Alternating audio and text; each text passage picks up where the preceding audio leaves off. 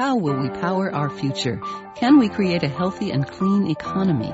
Climate One at the Commonwealth Club is at the forefront of the global debate about energy, economy, and the environment. Bringing together the brightest and most provocative leaders of our time, Climate One is the place where big ideas get heard. With thoughtful and insightful discussions on policy, business, science, and culture, Climate One founder Greg Dalton gets to the heart of the matter. It's our future. It's time to come together. Welcome to Climate One, a conversation about America's energy, economy, and environment. To understand any of them, you have to understand them all. I'm Greg Dalton. Our consumer economy is so wedded to purchasing products and owning them that it's hard to imagine any other way of satisfying our needs and desires. When consumers buy less stuff, the economy suffers. Now entrepreneurs in Silicon Valley and around the country are creating new technologies and companies enabling people to share or rent, not buy. The sharing economy is hot, and hundreds of startups are sprouting up for items that are expensive to own and used infrequently. Cars, designer gowns, power tools, fancy cooking utensils, you name it. These internet-enabled services are even aimed at changing the way people invest and how companies pool capital. Over the next hour, we'll discuss the creativity and disruption of the sharing economy with our live audience here at the Commonwealth Club in San Francisco. We're pleased to have with us three people deeply involved in this new form of capitalism. Lisa Gansky is author of The Mesh, Why the Future of Business is Sharing. Andy Rubin is co-founder of Yerdle and former VP of Global E-Commerce Strategy at Walmart. And Billy Parrish is founder and president of Solar Mosaic, a crowdfunding company here in the Bay Area. Please welcome them to Climate One.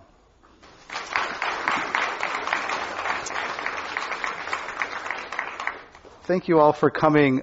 Lisa Gansky, you recently tweeted that ownership is oh so last century.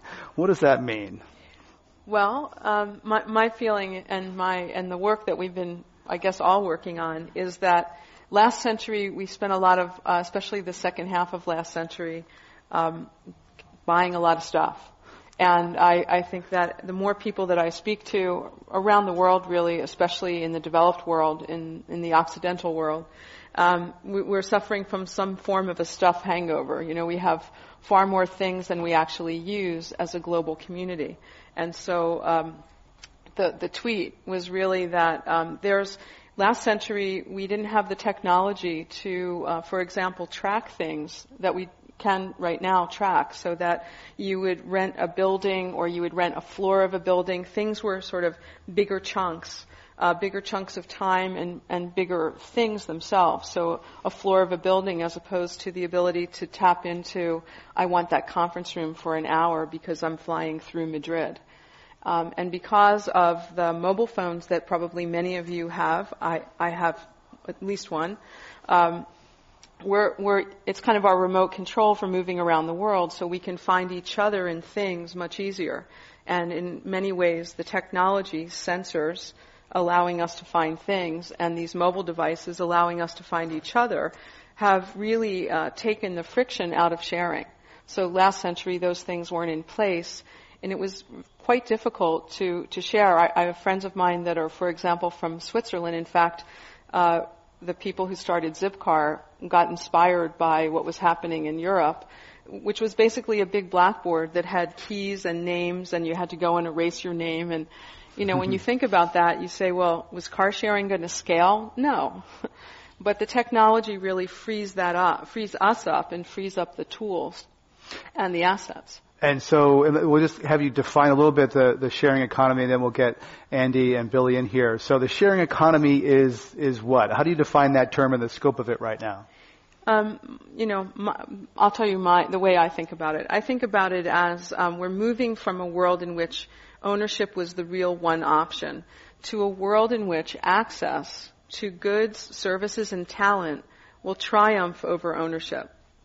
That's the fundamental, so that we're able to, at least, it doesn't mean that really ownership, no, we won't own things. I certainly still own things and expect I always will.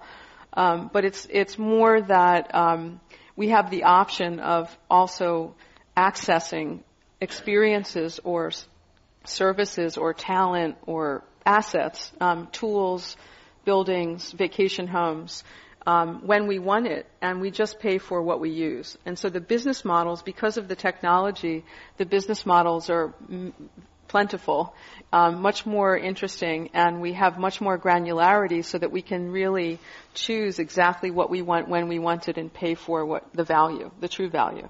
Andy Rubin, you worked for Walmart, one of the top largest companies in the world. I believe their logo is something like buy more, live better. So they're in the business of making lots of stuff. So how did you come to sharing from working at such a large retailer? Yeah. Sure. I mean, one of the genesis or the start for Yertle was the obviousness of what Lisa just mentioned. We have, we're living in a world, one of the stats that amazes me is there are 62 Lego bricks for every man, woman, and child on the planet. We're living in a world of such abundance of things that we own. And the technology we were just talking about that says, when my daughter goes to play soccer in the fall, my first thought right now is I would buy shin guards from a retailer. When there are dozens of girls who are 1 year older who are done with the shin guards and they're not 500 miles away in a distribution center, the distribution centers of the future are our closets and garages. And so our ability through the service that we launched, Yertle, allows you to, join Yertle, be connected with your friends, and have access to that wealth, the things that we've been amassing for years, can be put to better use. And the beauty we've seen of that, and the fact that most people talk about in my own experience is there's such an amazing, beautiful connection of being able to pass on shin guards to someone. It's a gift. You're passing something on for someone who's looking for that.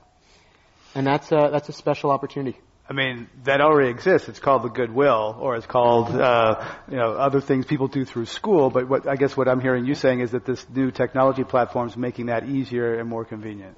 Yeah. One of the things that we love about the space is this is not a newfangled technology that no one has ever thought of passing something on to a friend. It's the ability to put something that you've cared about in the hands of someone who's looking for it then. And while we know a lot about the people that we hang out with and the people that we work with and go to school with, we don't always know who is in need of a keyboard for their son to take, piano lessons. And so the ability of technology to help know, the use of something that you have that you're done with, or in the converse, that my daughter's going to play soccer, who's got shin guards? And that's where technology, as Lisa was saying, changes the dynamic of how sharing can be. It's an existing behavior, but the ability to do that at scale and with the efficiency allows sharing to become part of the retail model.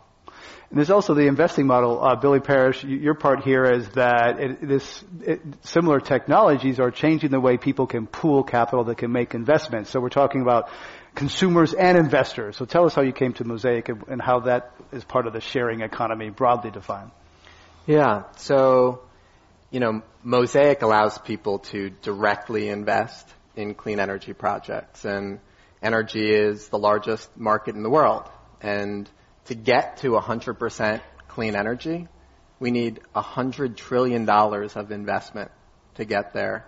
And over the last couple of years, we've only channeled $250 billion into clean energy, and that's almost entirely been banks. They kind of own that asset class, and so what we're unlocking is the ability for individuals to participate in that asset class, to be energy owners, energy producers, not just energy consumers. So it's answering this access question, and at the current rate, it's going to take us 400 years to build out the clean energy capacity we need. So we actually need more people to get in on the game, to participate in this economy, and they've been locked out of it until now. So the old models are broken. I'm hearing it across all of this. Let's talk a little bit about motivation. Do people do this because they want to save money? I mean, a lot of these companies, I first started hearing about them during the recession, and with certain demographics, with people who maybe can't afford a car, so hey, we'll share one. Airbnb came out of couch surfing because it's cheaper than a hotel. So was this a child of the recession and hard economic times? Is that really the driver beneath, Lisa Gansky? I think it's one of the factors for sure. I think that there were several things that came together: population density in cities. In 2010, it was the first time in the history of our planet that people have been keeping records that we've moved into being more than 50% of the people living in urban environments than in rural ones. So population density, more people in the same physical space invites less stuff. And we don't want to have a less exciting life, so we're then trading things for experiences. The recession, in my view, is certainly a provoker of a lot of this. In fact, much of the research that's been done, in whether you look at car sharing or Airbnb type platforms, what you get told is that the first time that people do it, I car shared because I put my car up because it's expensive, I'm not using it that much, and I made $700 a month, it was really worth it. Or, the average in San Francisco is $9,300 that hosts make towards their home in San Francisco with Airbnb. So, the study that, in fact, Airbnb did a study last year that said that there's a significant number of the hosts who actually use the Airbnb money to support their regular life. Nothing really fancy, but just pay the mortgage, pay the energy bill, those sorts of things. The general report is that people try it first because it makes financial sense. And then there's this, like the Jack in the Box, there's the surprise inside. The sharing economy surprise inside is that you feel good. You're connected to, not always, I imagine it's not an always true thing, but the general feedback has been that they continue to do it often because they met cool people or they had a really nice experience or it felt much nicer to borrow a car or stay in somebody's home than stay in a hotel because they went native when they visited, San Francisco or New York or whatever the city was. Mm-hmm. So, but to your point, absolutely, the savings is a pretty compelling initial spark that gets people going. So economics and then social. Bill McKibben was here recently. He said one of the great achievements of the last 20 years, we've built bigger houses further apart from each other, so we're more isolated from each other. So we want a little connection. Andy Rubin, is that social connection part of it? Absolutely. And one of the things that excites me right now about the space is that with the advent of technology, they're just better models. So when they're a better model, they're better because they make economic sense, they make social sense, they make emotional sense, they provide community. And at that point, as these better models, simply better models of commerce, better models of transportation, less hassle with parking, whatever they are, you don't have to, just like any other transition, you don't have to convince people to move to them. People experience the better model and they don't go back. So how big is the sharing economy now as a percentage of the U.S. U.S. total economy? I mean, is this a Berkeley and Boulder and Boston thing? Is it just niche-y? How big is the sharing economy? Do we know? My answer is no. We don't know. I think we're at the very beginning of something that's going to be really fundamental to reshape how we think about living, working, spending. And I think that, and community, I would say there's a huge piece of it that's really about people being more connected. But, there are stats. So $3 billion worth of crowdfunding expected by the end of this year. It's growing very rapidly. It's something like 600,000 plus new members at Etsy on a monthly basis. What's Etsy? Etsy, is a marketplace similar to, let's say, eBay, where people who are crafters or make things put what they make up for sale, and people buy what they've made, and they're making a living or supplementing their living, but they're getting to express themselves through a service like Etsy. So these are growing, but I think we're really in the very early stages. And there's one other piece which I hope we will see be evolving over the next, hopefully, year or two, is policy and regulation. That a lot of what we have, certainly with the SEC and with the PUC and various other organizations ending in C. Who are regulating, especially in the United States, are very organized around, again, last century's models, and things are changing very rapidly, and I think the regulators are, having a real challenge keeping up with what is really a significant challenge to old thinking. So policy often lags innovation, and in a couple of cases specifically where that's been a problem is the hotel tax. People stay in Airbnb in San Francisco. They don't pay the hotel tax. That's a big problem for the city of San Francisco that relies on services. So what's the solution there for, an economy is dependent. The hotels don't like it. The city doesn't like it. There's disruption where policy hasn't caught up to the innovation.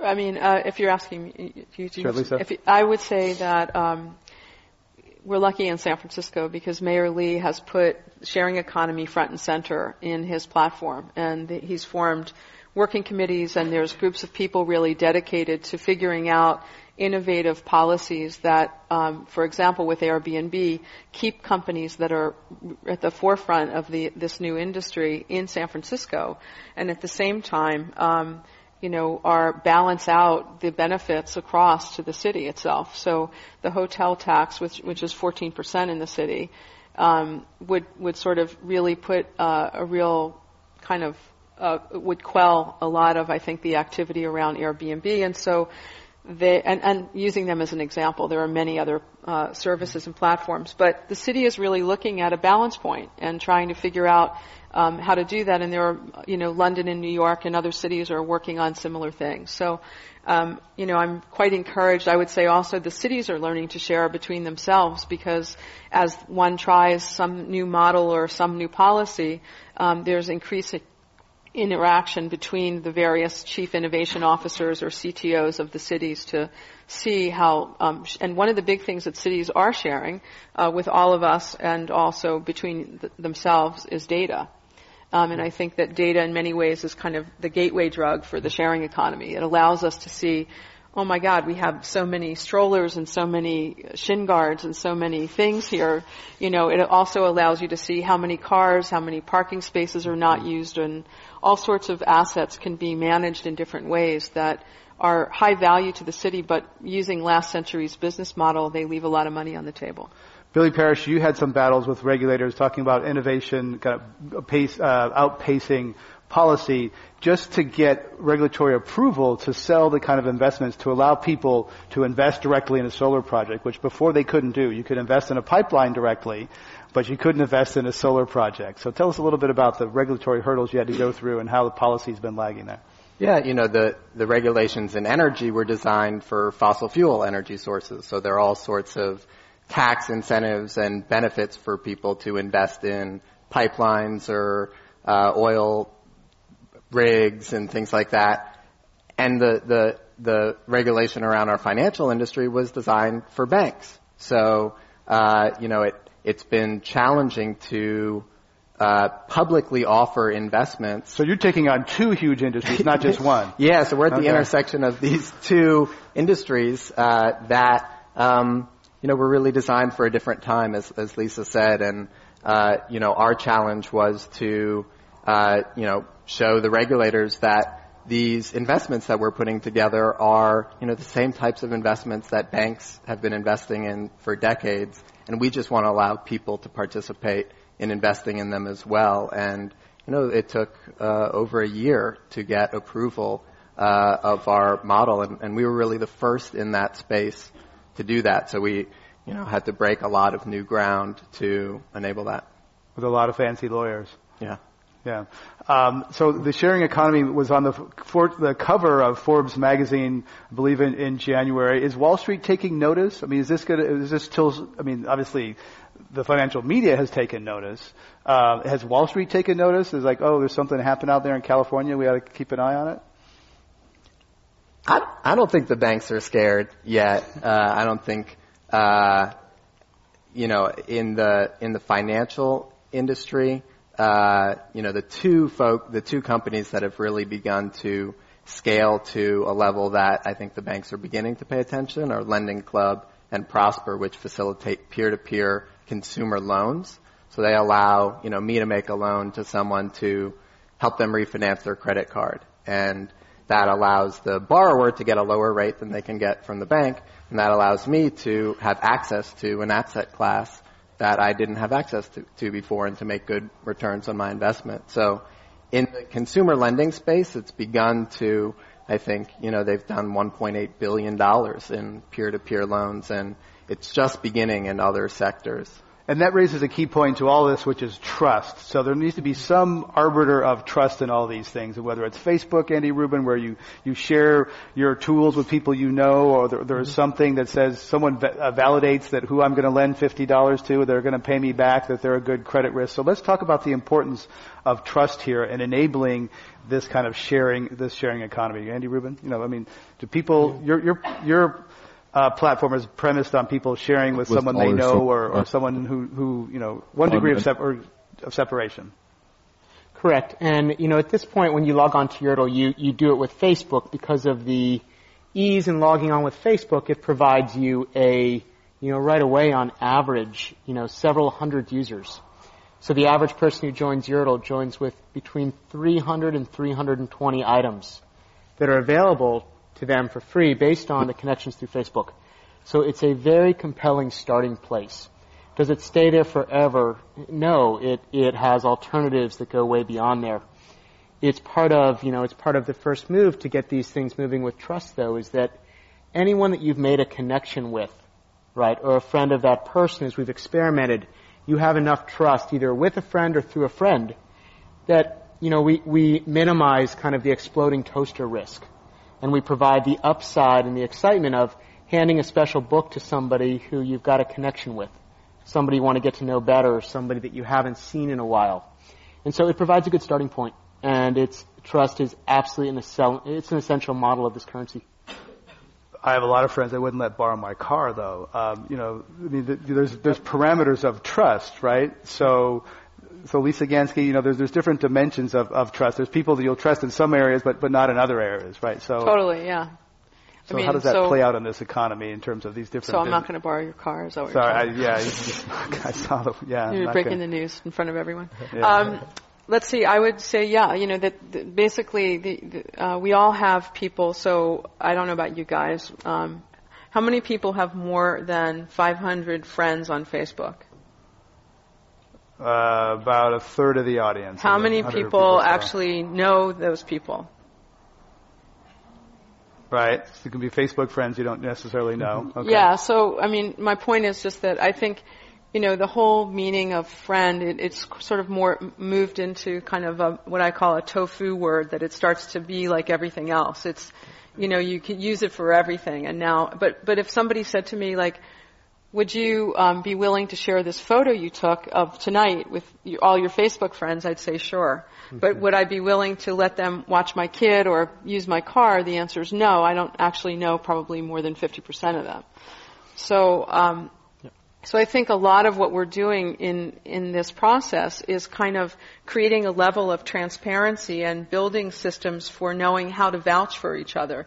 Who would you trust for which sorts of things?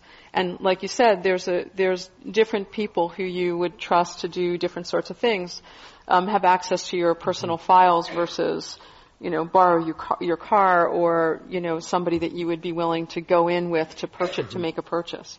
And what about the demographics of this sharing economy? Is this really an under 40 kind of thing where people are pretty web savvy, hip? Are there grandmothers who are like sharing canes? I don't know. What are they, I can't answer that, but okay.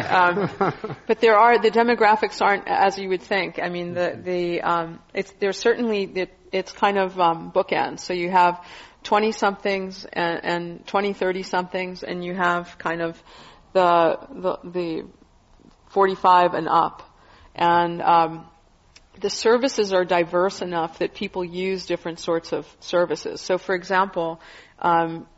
Billy gave the comment before about peer-to-peer lending club. There's another one, Zopa and Prosper. Those three, they actually offer, as a person who has money and wants to put it someplace, they offer good returns. And so it's up to you. So you see people, for example, grandparents. I don't know about trading canes, but they're looking for a place to park money that they think is a reasonable risk. And a lot of these places have a really high, a very high percentage of return, or said another way, the default rate of these lending clubs are far less by probably an order of magnitude than commercial banks. And Billy Parrish? And for us, the range is from 18 to 95. We have a 95-year-old investor on the platform, and the average is about 40. But increasingly, we're finding that people are investing because they don't trust the broader financial system. That, the only 21% of investors in America trust Wall Street and trust the banks. So, and you know where your money goes. That's a big part of it too. It's like when you invest in Solar Mosaic or something, you know that your money's staying locally. It's not going into a black hole somewhere doing who knows what. Yeah, and there's this connection of trust and transparency that, our goal is to allow people to actually see everything about the investment, and people can download the prospectus. They can see where their investment is. They can go visit it. The idea that you could, put your IRA in something that you can actually see, touch, and feel good about, I think is increasingly something that people are wanting because they don't know where their money is going now. And, after the recession and the financial crisis, I think that shook a lot of people's confidence in that the system is really set up for them because it's not. Hey, what's that TV show that the system is rigged by the people at the tippy top? If you just joining us, Billy Parrish is founder and president of Solar Mosaic. Other guests today at Climate One are Andy Rubin, co-founder of Yurtle, and Lisa Gansky, author of The Mesh, Why the Future of Business is Sharing. I'm Greg Dalton. Andy Rubin, you want to get in here? Yeah, we've just talked about, two points that in the past might seem like there's tension between them. On one hand, you want kind of the trust and security of knowing where something's going to go, and it's, given the choice, you'd rather pass on a stroller you're done with to somebody that you work with compared to most people would, compared to a complete stranger. And on the other hand, you want the size of a market that provides the wealth of options when you're looking for things, right, in that demand. And one of the changes that we're definitely seeing at Yurtle as we progress is that technology is eliminating some of that historical trade-off where you had to make the choice between, am I only going to share with the tight people I trust with, have this immediate trust, or am I going to have access to everything and lack trust? And what we're seeing based on online with mobile, the technology, is that by connecting groups of people, for most people on Yurtle, you have fairly high levels of trust with people you work with, people you went to school with, people that your kids might go to school with. And that it is actually a fairly robust market within a much more transparent and evident system of trust. And so it's a historical trade-off that I believe is changing as we move through this with the advent of exposure and technology. And is this going to result in people buying less crap, less stuff? I mean, ultimately, is this going to change capitalism in a profound way, or does this mean we're going to buy more and share it more? On an absolute sense, absolutely. And the reason that will happen is because there is, the need, what retailers do anywhere is they serve a need for an experience. Right back to my daughter playing soccer, I have no need to buy shin guards. I have a need for my daughter to be well equipped to play soccer. And so the experience is where it's at, and we've been in a model for years right now where the only way to solve that need is to go and order something online that gets delivered to the door. And the experience isn't changing. I don't expect that people will play less soccer. There are just better ways of getting the things that you need so that your kids can go play soccer. And so it will not be one for one, and it will not be easy to track.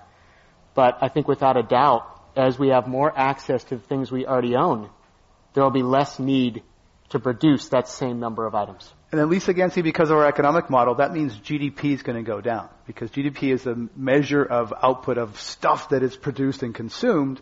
And so what Andy's just talking about is recession's probably too strong, but a different way of slower economic growth. Or redefining economic growth.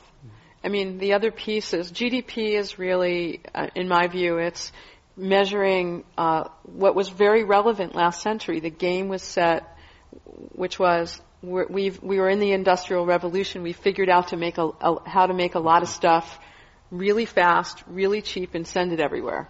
Yay. Okay, let's now track that. And so what we did was basically make lots of stuff and count, making stuff selling stuff, buying stuff, throwing stuff away, and buying new stuff. And that's the model that we have been trained on. What this is saying is essentially there's a re-commerce, there's a remanufacturing, there's a repurposing, there's a reverse value chain, however you want to call it, but the business of taking things after we're finished using them, after we bought them, and, waste costs money, but in our current model, waste has been subsidized. Now what's going to happen... And not measured, right? And not measured. And now what's going to happen in the future is the cost of waste, water, and energy is what's really going super high. And so you're going to start to see the true cost of waste coming through. And that's one of the big reasons that all of us are going to go like, holy crap, all this stuff I have in my garage or, that's sitting around the 2 kayaks that were in my garage, I figured out something else to do with them, but I still get access. I really want to buy a kayak, but then when I talked to you on the phone, I thought, oh no, I can't buy a kayak. You can just come over, but you won't let me use your car, so. That's true. That's true. Okay, we might renegotiate that one. But if companies looking at this are thinking, okay, if this is going to happen, and there seems to be a sense of not inevitability, that there's some very powerful forces moving in this direction, what are companies going to do?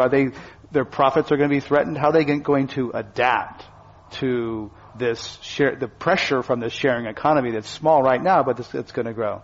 Billy Parrish, any thoughts? Well,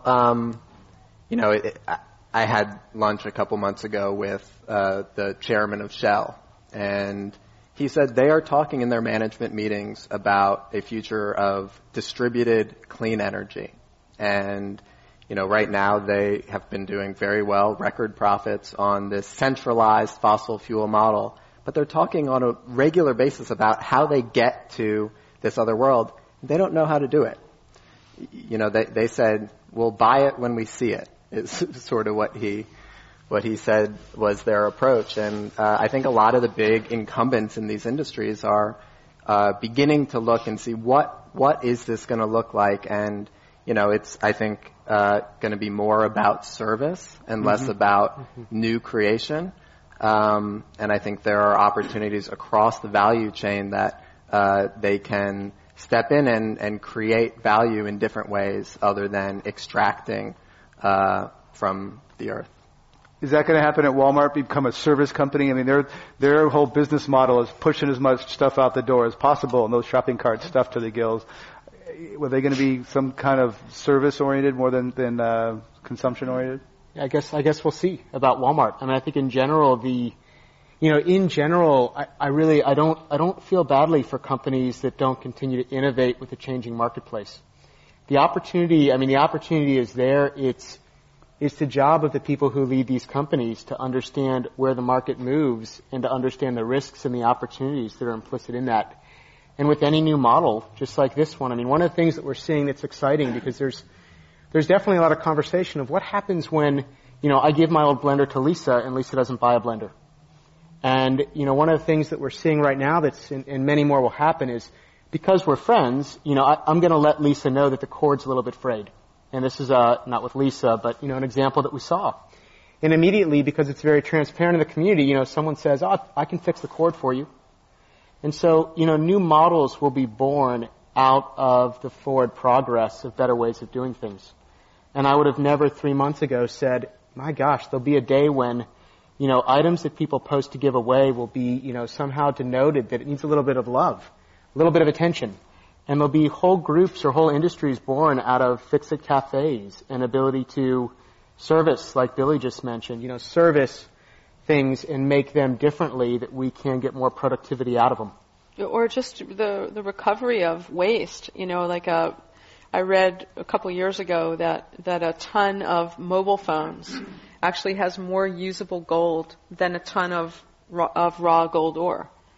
So what we're calling waste actually in many ways has a ton of value. And I don't just mean what we're throwing away, but also, what's sitting around is costing us. So there are big companies, by the way, as well as cities who have been pretty, I would say, happily forward-thinking and aggressive in testing different things. GE has launched GE Garages last year, which is beginning to experiment with opening up their community of workers and materials as well as factories to local communities. They also did GE Eco-Imagination Challenge, which was crowdsourcing, actually renewable energy for appliances, solutions, and products, because they realized that the real innovation is not coming from inside the company, but all the innovators that are outside the company who would never come to work for GE. How are they going to capture that value and invite it? And what they did was create an interesting, crowdsourced platform. Nike's doing really interesting things. Unilever, big companies all over the world are, many of them are in the corner shaking and pretending that it's going to go away. But having lived through the very early stages of the internet, it's not that different. If you're just joining us, we're talking about the sharing economy. Lisa Gansky is author of The Mesh, Why the Future of Business is Sharing. Andy Rumit is co-founder of Yerdle and a former VP at Walmart. And Billy Parrish is founder and president of Solar Mosaic. I'm Greg Dalton. Is this going to help with the carbon equation? We touched earlier a little bit about less stuff, less extraction. Is this going to help us reduce, you've been talking about waste, but particularly carbon pollution that's disrupting the global climate, that's disrupting, a lot of models are broken here. Our energy model is broken, our economic model is having some strains. Andy Rubin?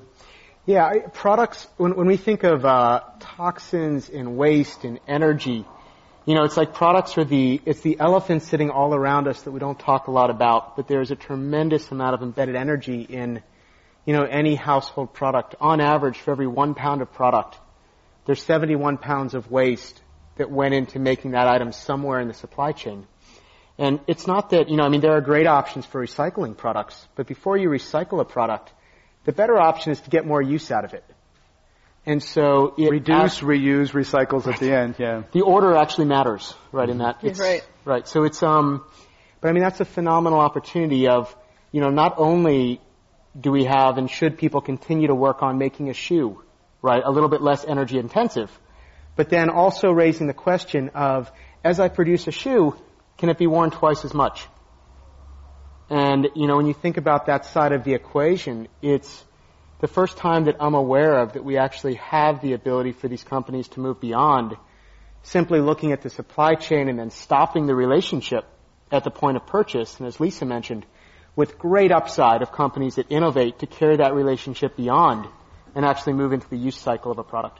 We had the CEO of Levi's and the VP of Patagonia here recently talking about sort of what happens at the end of the useful life cycle, but also eBay, where if you're done with that Patagonia jacket, then it goes on eBay, and those companies are okay with that. It doesn't dilute their brand. Billy Parrish, did you want to get on that? Yeah, Americans think about energy for 6 minutes a year. And I think partly that's because we're just passive energy consumers. And so for us, we're trying to channel a lot more money into the clean energy economy, financing more solar energy systems, which will help drive down carbon pollution. But it's also about getting people involved. And that's one of the things that the internet enables. It's a platform for engagement, for getting people to be not just passive consumers, but producers, owners in this new economy. And we think that will translate into political power. That will translate into helping to pass more policies to accelerate this transition. If, we have 1 million investors, clean energy investors on our platform, we can show up in Sacramento or Washington, D.C. in a very different way than an organization that has a bunch of emails. These are actually investors, and that, I think, is an exciting sort of additional part of the solution. And a cool thing about this is thinking about the sun as a revenue stream. Sunlight is coming down, and it's like literally dollars, right, that's going into your 401k. And I believe that the return, you like that? As the stock market hit an all-time high today. As the return you offer, how does it compare to traditional banks and CDs? Is there typically, there's more return, there's some more risk there? Yeah, so the range of returns, the expected annual rates of return has been between 4.5% and 6.38%, which beats a CD last time I checked, yeah. Yeah. And most other available publicly available investment products on the market. That's got to be more risky. So initially, when we started the company, we were thinking, people will want to put solar on their roof or on their community center, and we'll just, create a platform for them to get together and fund that. And I think we may be able to do that down the road, but we've realized that we're really creating a new kind of investment product and experience and are taking a high road approach to that. So really curating the best credits on our platform, the lowest risk investments that we can, because, and this gets back to that trust question. One of the challenges of this new economy is people really need to be able to trust that the platform itself is helping to take care of people. Mm-hmm. So that's become a major focus at Mosaic. And, you saw what happened with Airbnb. They had, somebody had a bad experience. Their house got wrecked that they lent it out to. And they've, doubled down on trust and insurance for their renters. And, that I think is incumbent on these new platforms is going the extra mile and setting a new standard for customer service and protection. So I'm sure, all of us are thinking about how to even do it better than, the existing products out there in the market. And your first round of investment sold out in 24 hours? Yeah. Faster than you anticipated. We're going to go to audience questions in a minute. I want to ask each of you, there's hundreds of companies out there in the sharing economy, as I mentioned in the introduction, where you can share an elegant gown. I'd like to ask Lisa, what are some of the ones out there that are your favorites that are occupying interesting niches for sharing products or services that might be interesting? Well, Solar Mosaic and Yurtle. No. Otherwise.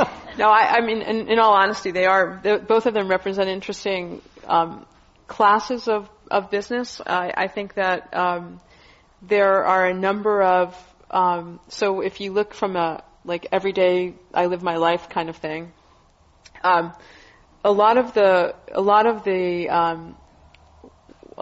services that are kind of Airbnb-like, One Fine Stay, Airbnb, Love Home Swap. They're all slightly different. But it really does give you a chance to even have a different perspective in your own city. So I've used some of those services not only when I travel but also around here, and it's interesting. You get a really interesting sense of the neighborhood. Recent new entries. I mean, honestly, these two guys are doing really cool stuff. But Andy or Billy, any ones out there that are kind of niche that are interesting nothing pops to mind. You probably know. Two that we used recently, we were going through a kind of designing a new logo, and we went to two platforms, CrowdSpring and 99 Designs, and said, this is sort of what we want in a logo, and we got hundreds of designs from designers all around the world, and it was a 16-year-old girl in Indonesia that designed the sort of Mosaic's new logo. So that's an example of... that's a flat world where, she can beat out the aces in New York or whatever. Yeah, right? Yeah. Let's go to audience questions.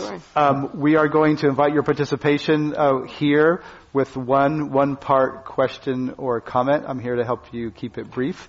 And if you're on this side, we invite you to please go through those doors rather than crossing the cameras. And the line starts with our producer, Jane Ann, there in the back. So this is often the most lively part of the program. So come on up and we will invite your participation. We're talking about the sharing economy at Climate One. Welcome. Yes. Hi. Yes. So Walmart, I used to work with Macy's, so I share some of your pain around that thought where we used to say, well, don't stress about it too much each day because we're just selling people stuff they don't need. And I really took that to heart. And as I hear you guys talk today, and I think about how we measure economic activity, and we think, what are the new KPIs that we're going to measure? Then how do we measure that? Because KPI being? The key performance indicators that we use. So if we talk about things like GDP as one type of KPI that we use to measure economic output and growth, I'm very curious to hear your thoughts around, what do you see and how can we potentially measure some of these outputs? The thought that came to my mind when you were talking about, for example, the blender. Well, if I don't have to go buy a blender, well, yeah, people might say you just impacted the economy in a negative way. But now, since I don't have to go buy that blender, now I can use that money towards other things. But besides money, how are we measuring the non-monetary inputs and outputs of the economy? So what are some of the yardsticks for the sharing economy? Lisa Gansky? Well, first of all, I think the notion of transactions versus products. So people are looking at, you as an entrepreneur, you spend money on three things. You build a team, you build a product or infrastructure, and you acquire customers. If you look at what's happening with music and publishing right now, those industries, relative, the old guys, old models relative to, say, Amazon has really learned that you love Amy Tan and you love Stephen King, and they market specifically to you as opposed to pay for marketing to everyone. So their cost of acquisition of a customer once they have you, especially as a Prime customer, is really zero for every subsequent transaction. That's a really compelling model in this new world, and I think that increasingly we're going to see all sorts of companies going after that. You see that every major auto manufacturer in the last 3 years has actually redefined themselves declaratively by saying we're not in the auto business, we're in the mobility business, which lends, it's poetic, but also it opens up for all sorts of things. So metrics include transactions. I think waste is going to be value, because if we're remanufacturing and recovering what we used to call waste as real value into the supply chain, that's going to have real value coming back. And so there's a lot of things that were sort of out of the peripheral vision of the old industrial economy that becomes very intricate and possible to measure because of sensors and people being connected to these networks. Transactions, waste are two that I think are, up right now for grabs.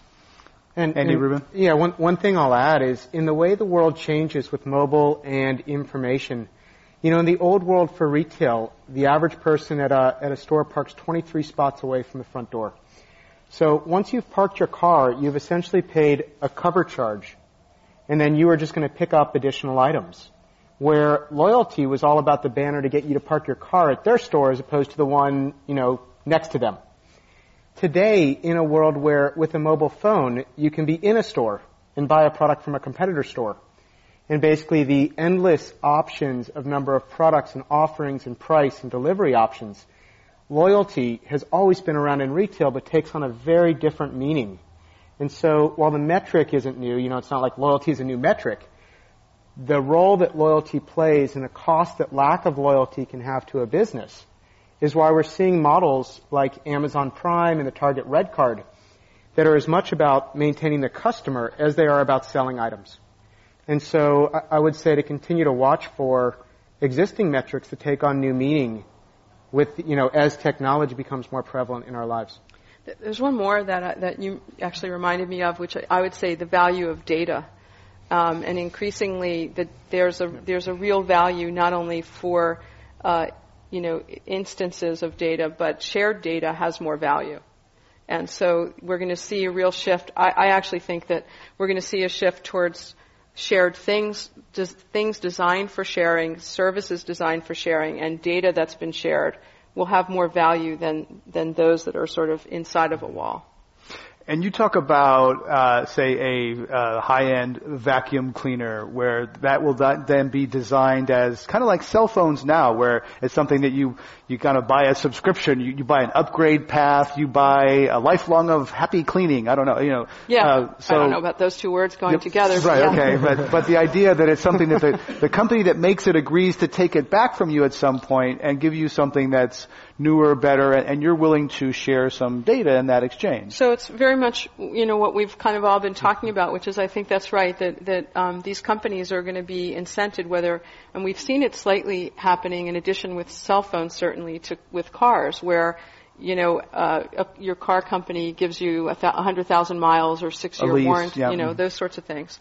I think that products are going to have, be the responsibility of the manufacturer, that they're going to think more wisely about maintenance and building things as platforms so that they're upgradable, and the cost of waste and how they're going to set up communities to service things, similar to sort of dealerships, if you want to use that metaphor. Not make them so they break down in a year, so you have to buy a new one. Precisely, and so for that reason, they're really looking at, if they have the responsibility because if the onus is on, if the most expensive thing they do is to acquire us as a customer, then they don't want to do that every year or every time there's an interaction.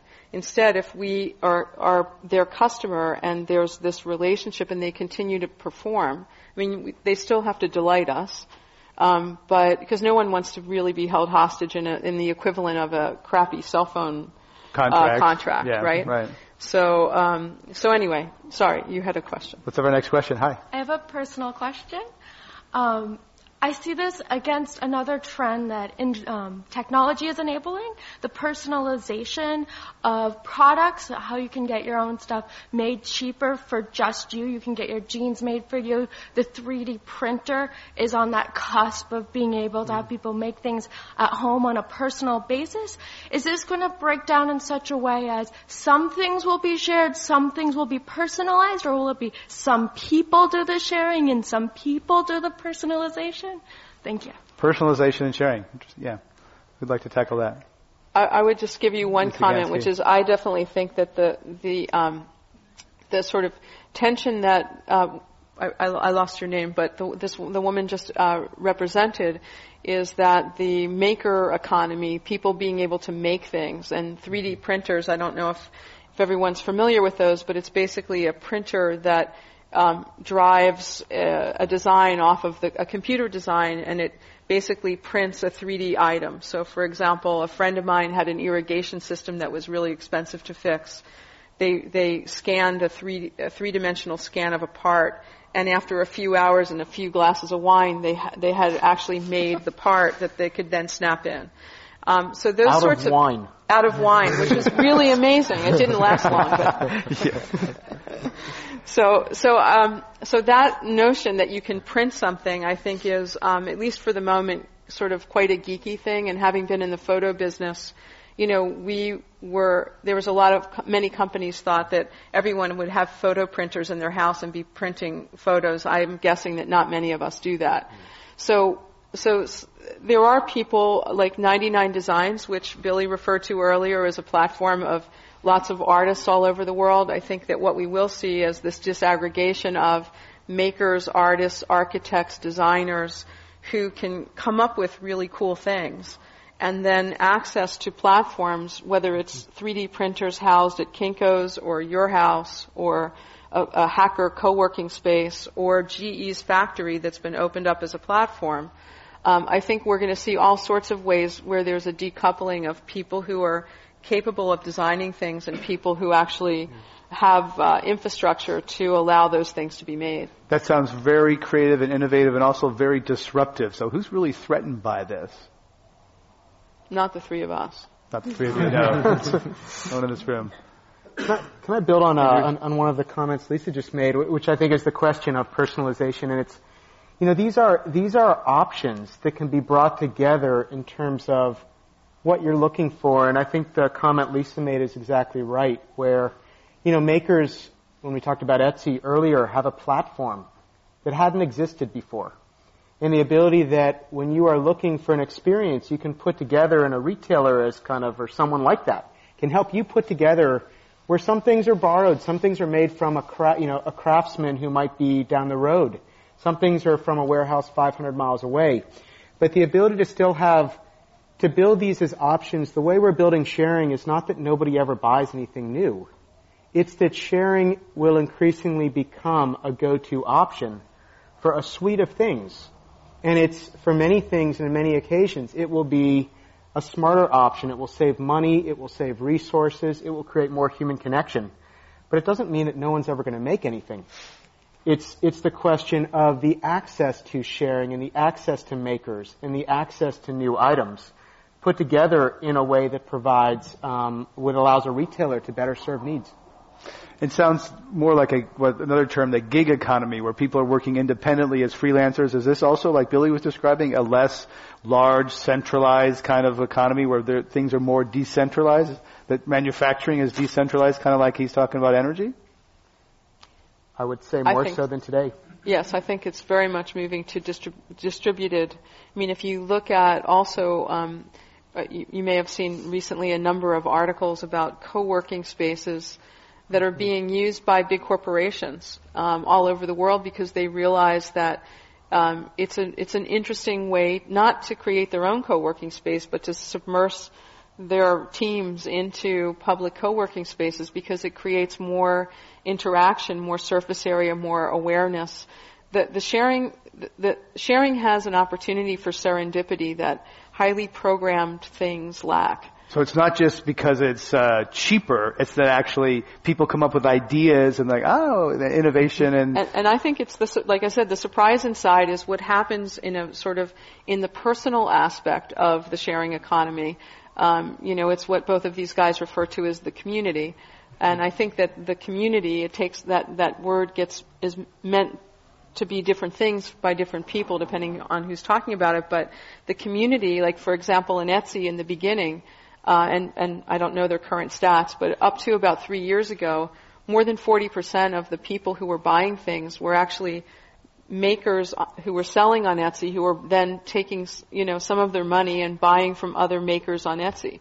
And it was because it's one big crafts fair. Is that what it sounds like to me? Yeah, in that case. But the size of that crafts fair is pretty impressive. Like I said, there's over about 619,000 new members a month. So these are things that are growing quite rapidly, and I think that the general economy is we're making a shift. We're making a shift, and the fundamental aspect is the word you hit on, which is distributed. We're seeing less everything being contained or owned inside of one corporation or one city, and things being opened more as a platform to drive engagement and to invite openness, transparency, and participation. Andy Rubin? Yeah, we've talked a few times. The word communities come up, and I thought maybe I would just take a second to put a specific example to that, because it is one of the unexpected. Retail can tend to be very transactional, and as we think of the way this world changes and the ability to have people involved in the giving and the getting, we recently, as many of you have, upgraded memory on a Macintosh at home. And I had 4 meg of memory that, traditionally I would have let sit in a closet until I moved.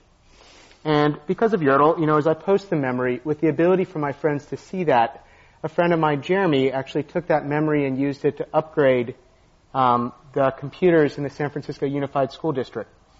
And the part that was interesting to me on the exchange was I paid, $40 for the memory. I got more value out of the memory I got rid of going into the San Francisco school when I saw a picture of the kids than I did out of the $40 toward the faster memory. And it's one of the unexpected areas of being more connected where those are beautiful moments, and they're not moments that I'm used to in a traditional retail sense where you're so appreciative of something you bought in a transactional way. And that's the unexpected community benefit of what we're talking about. That doesn't show up in GDP. It does not. It doesn't, no. Let's have our next question. Welcome to Climate One. Hi. I work for a company that's involved in the sharing economy. It's called Scoot Networks, and it's essentially like Zipcar, but for scooters.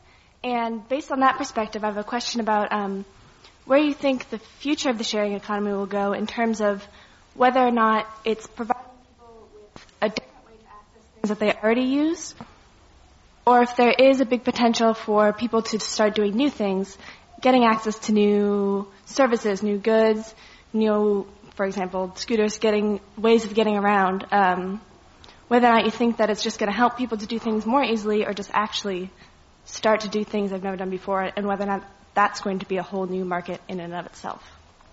Who'd like to tackle that one? Well, I have a quick answer, and then Lisa I'm sure Gansey, these guys sure. have something. My view is that a lot of the sharing economy invites kind of trials, or it's almost like a tapas bar. I said tapas. Which is basically that you can have little tastes of things. So I can try the electric scooters, or I can try a kind of cool car that I was thinking about, buying, and then actually realize I don't need to buy it from a shared service or buy it. I think much of what we've seen, for example, people trying out neighborhoods with Airbnb or co-working spaces, a lot of those things have invited a kind of exploration of an experience or of a neighborhood. On the other hand, I think people are using the services. For example, something that's I've been really impressed with is something called Trade School that was started in Brooklyn. And it's a barter system basically it's tradeschool.coop, and they've built subsequently a platform that now they have trade schools popping up in Singapore, was the last one that I saw last week. But they're popping up all over the world, and ideally, the way this works is basically you get to know your neighbors because you teach each other the things that you're really passionate about, and you kind of give each other classes. And it's completely a barter system. And so people, I think, out of that have these interesting experiences and then move to, let's do a mushroom foraging course together, or take on this kind of exploration to do something else. Mm-hmm. Hackerspaces are another really good example where I think people try things that they wouldn't have otherwise tried, and may decide that they, want to be a designer, or, they have access to laser engravers and things that they themselves wouldn't buy but would love to learn how to use. And so I think that one of the things that the sharing economy invites is fairly, maybe typically out of reach experiences that many of us would like to have but don't really know how to access. Now suddenly there's a service that's all about that. Like cheese making in San Francisco, I found out, by the way. Cool. Let's have our next question. We've got a couple minutes left. Yes. Welcome. Thanks. Hi, my name is Franklin Fuchs. My question is related to constraints with the business model, because it seems like the majority of these businesses work because there's essentially excess capacity or low utilization rates for an asset. So, let's say you have a utilization rate of 60%. It seems like people will be very much willing to try to, take a lower price to increase the utilization rate. But at some point, like if you're going from 60% to 80%, I'm willing to take a low price. But maybe like 80 to 90, not so much. And so has there been much thought given to the long-term viability of these models? Like at what point do you kind of tap out, I guess, or cap out? Yeah, I mean, maybe I can. Andy Rubin? Yeah, let me add a few things there. I mean, with the current world we're in, I'm going to speak to the U.S. market for a minute. I mean, if you were in the average U.S. household, 80% of the items in your household are used less than once a month. In general, self-storage in the U.S. is up 1,000% in the last 30 years. And that's not just a question of what we are not using. That is what we are not using to the extent of paying to hold on to it. Right? So it goes beyond not use. And so, we have, when you think of the pendulum swinging, we have swung to the point that there's absolutely massive excess capacity now. But the future of that, let's just imagine a world where that excess capacity was increasingly used up. I think we've just begun the ability of more connection, where we think of the products that a Patagonia jacket for a 6-year-old can get worn by, 25 6-year-olds and go to hundreds of bonfires and ski trips and be as good that day when it's done on the 100th trip as the day that it was made.